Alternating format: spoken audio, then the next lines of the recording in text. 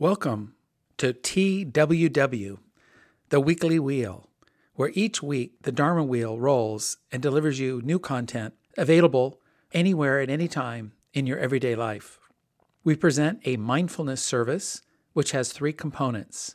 First, meditation, and then we meditate with sound through chanting. You can have your mind wander when you sit in silence, but it's very difficult to wander as you chant. You need to focus on the next character, on your breathing, on the next line. And if you pat yourself on the back too much or become too self-aware, you'll miss a line. And then lastly, we have something called active listening, where we lean into and really listen to the Dharma talk given by our senseis. You could think of silent meditation and sound meditation through chanting as preparatory to get our minds focused and open and clear so we can really listen clearly and really take in the Dharma. And in a sense, it perfumes the mind. The mind is slowly changed as it hears new points of view, new perspectives, and new approaches to dealing with life. It's set up much like an in-person service. It's led, moderated by multiple voices, so you get a variety of opinions, a variety of perspectives as you go on your journey. So I hope you will join us now for this mindfulness service presented to you by the people at the Weekly Wheel and the Orange County Buddhist Church. Thank you so much. We will now have seated meditation. Take a moment to see that your back is straight and centered, with your shoulders relaxed. If you're in a chair, it's best to sit forward slightly rather than leaning on the chair back, and keep your feet flat on the floor. Try keeping your eyes half open, resting the gaze gently downward, without focusing on anything in particular. In the same way, be open to whatever sounds are coming into your ears, whether from inside the room or outdoors. We are not trying to isolate ourselves from the world around us, but rather feel that we're part of that world. If you like, you may count your breaths from 1 to 10. Inhale deeply, let it all out.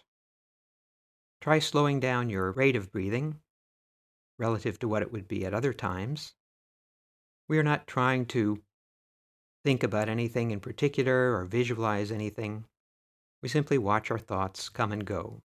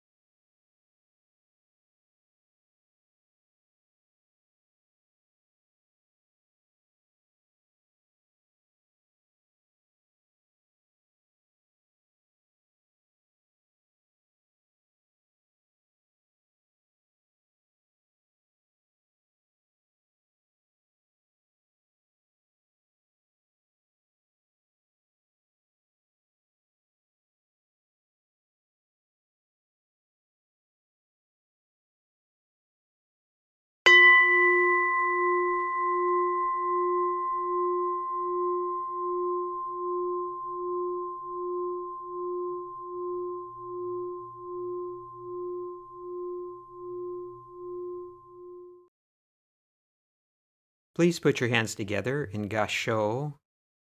Bow. Namo Amida Butsu. Namo Amida Butsu. Namo Amida Butsu. Namanda Butsu. Namanda Butsu. Namanda Butsu. You may stretch your legs and then please stand. We will now have our standing meditation session. Your upper body is in the same position as for sitting meditation. Straight head and spine, shoulders back, eyes half open, hands comfortably positioned in front. Legs should be shoulder-width apart with knees slightly bent. Again, rock forward and backward and side to side to find your center. Standing meditation reminds us to take our meditation practice out into the world, waiting in line at the store, being stuck in traffic, going through TSA security at the airport. Over time, meditation becomes a practice for the body and mind that can be recalled when needed most, in situations that may be merely annoying, perhaps frustrating, or even stressful. We will begin at the sound of the bell.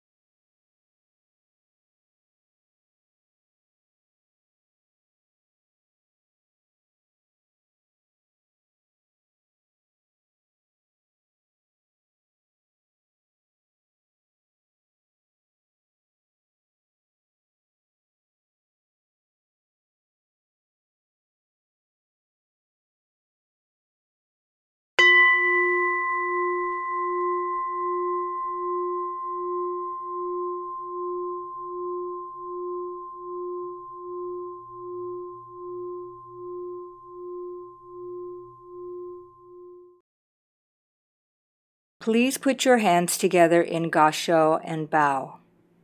Namo Amida Butsu, Namo Amida Butsu, Namo Amida Butsu, Namo Amida Butsu, Namo Amida Butsu. Return to your seat or cushion. Sitting in this way, we might wonder what purpose we're achieving. Actually, there is no specific purpose. I think it's really to make us aware of what sitting is, what breathing is, standing is. What are these simple activities that we do most of the time without thinking about them at all? We'll begin our second sitting at the bell.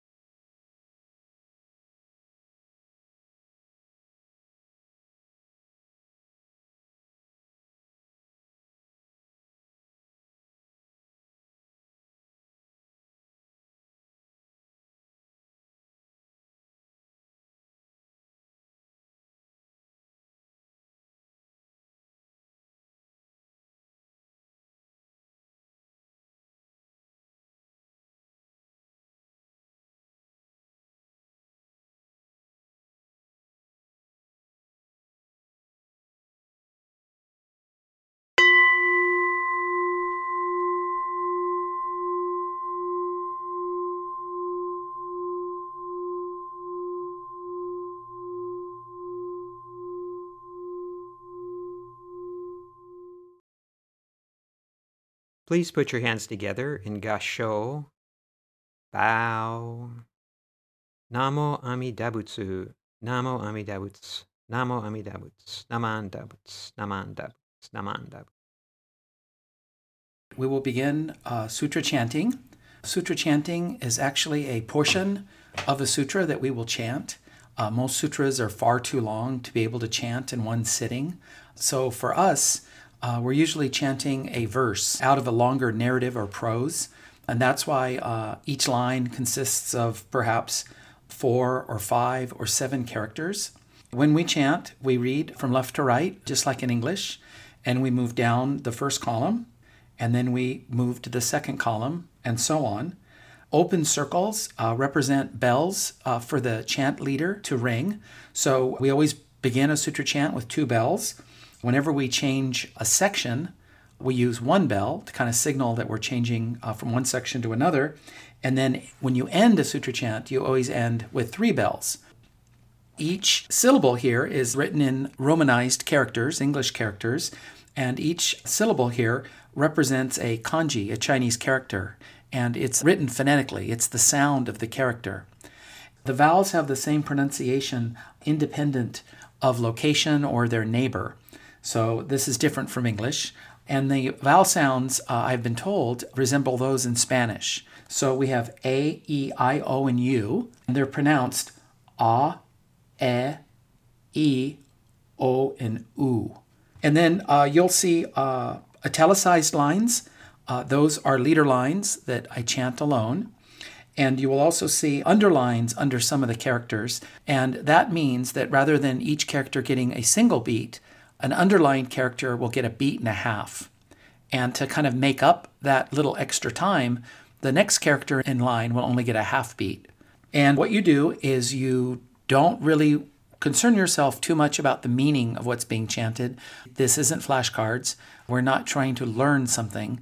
This is a ritual. And so we chant together as a feeling of oneness. Don't worry too much about how you're doing. Be aware and mindful of each character.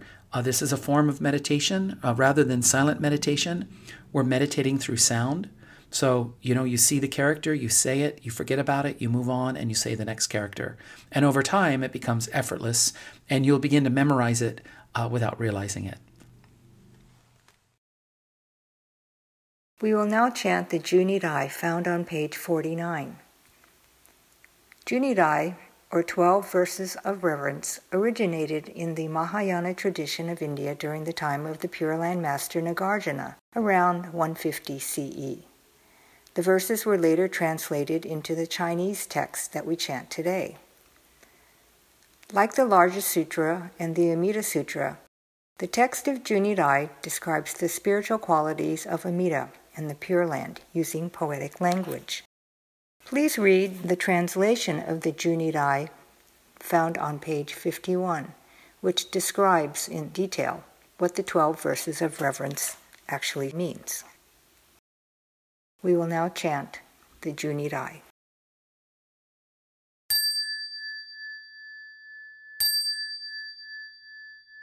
Keshu Tennin Shokugyo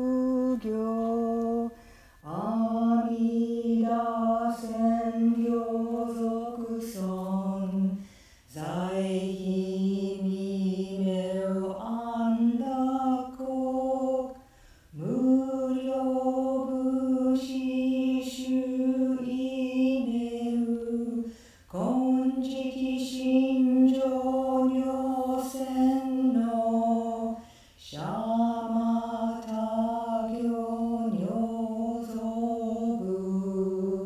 Ryomokujo Nyakusho Renge Koga Chorai Nidason Menzen Enjo Nyomangat Iko Yunyo Sen Nichigat Shonyo Tenku Kushira Koga Chorai Nidason Kano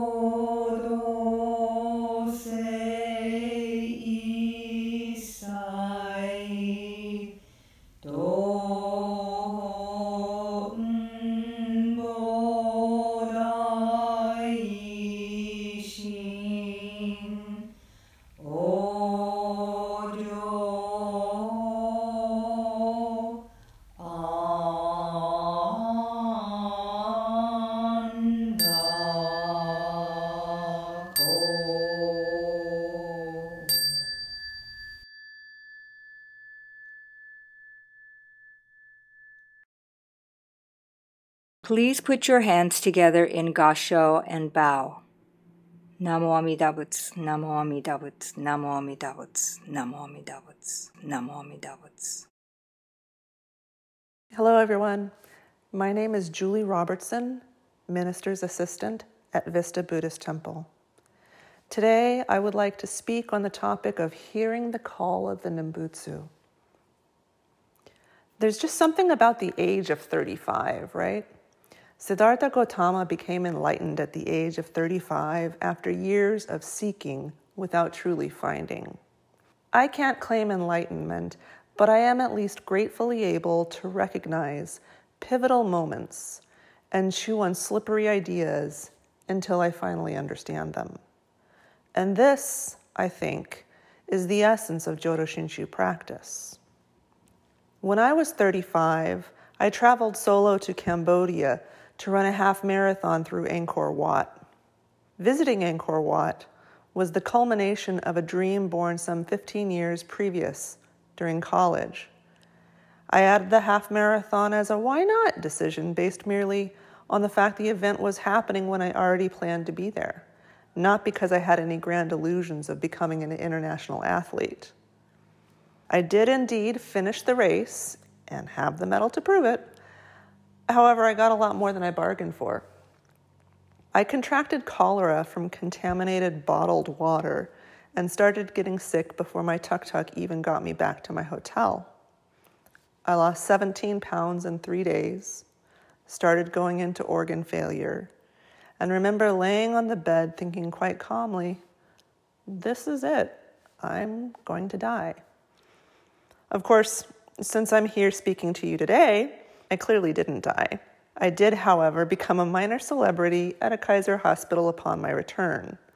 They'd never seen someone in my condition still able to move under their own power. Once out of the hospital, I had someone stay with me for the first night because I couldn't physically take care of myself. That person was neither Buddhist nor particularly religious in any sense. However, in the wee hours of the night, he spontaneously uttered the Nembutsu, Namo Amida Butsu, conceded that he didn't know what it meant or why he said it, or even where he'd heard it before. Shortly thereafter, he thought I died in my sleep because I apparently stopped breathing. Of course, I didn't die then either. However, every fiber of my being then latched on to the idea that there must be some significance in a person spontaneously reciting the Nembutsu when someone else is on the brink of death. And I just had to understand that significance. I scoured obscure academic journals. I exchanged emails with the ordained ministers I knew. I attended any number of seminars and talked to people afterward. Nothing made sense. Nothing felt right. I couldn't figure it out, and I also couldn't let it go. It took me a few years of chewing on it alone, but I eventually found my way back to a wonderful Sangha. Perhaps a year or two after that, while listening to a talk by Dr. Nobuo Haneda, I finally understood that it wasn't the spontaneous utterance that was significant. The significance was in the fact that I truly heard and recognized the call of the Nembutsu. It would not be an exaggeration if I said the Nembutsu transformed me. I made a 180-degree course change as a result of what I heard. Not in one great leap, but little by little, over years of seeking and not quite finding, until all at once, it found me. Namo Amida Butsu, Namo Amida Butsu, Namo Amida Butsu. Today's program was presented and produced by the Buddhist Education Center of Orange County Buddhist Church. This podcast is copyrighted 2022 by the Orange County Buddhist Church, Anaheim, California, all rights reserved.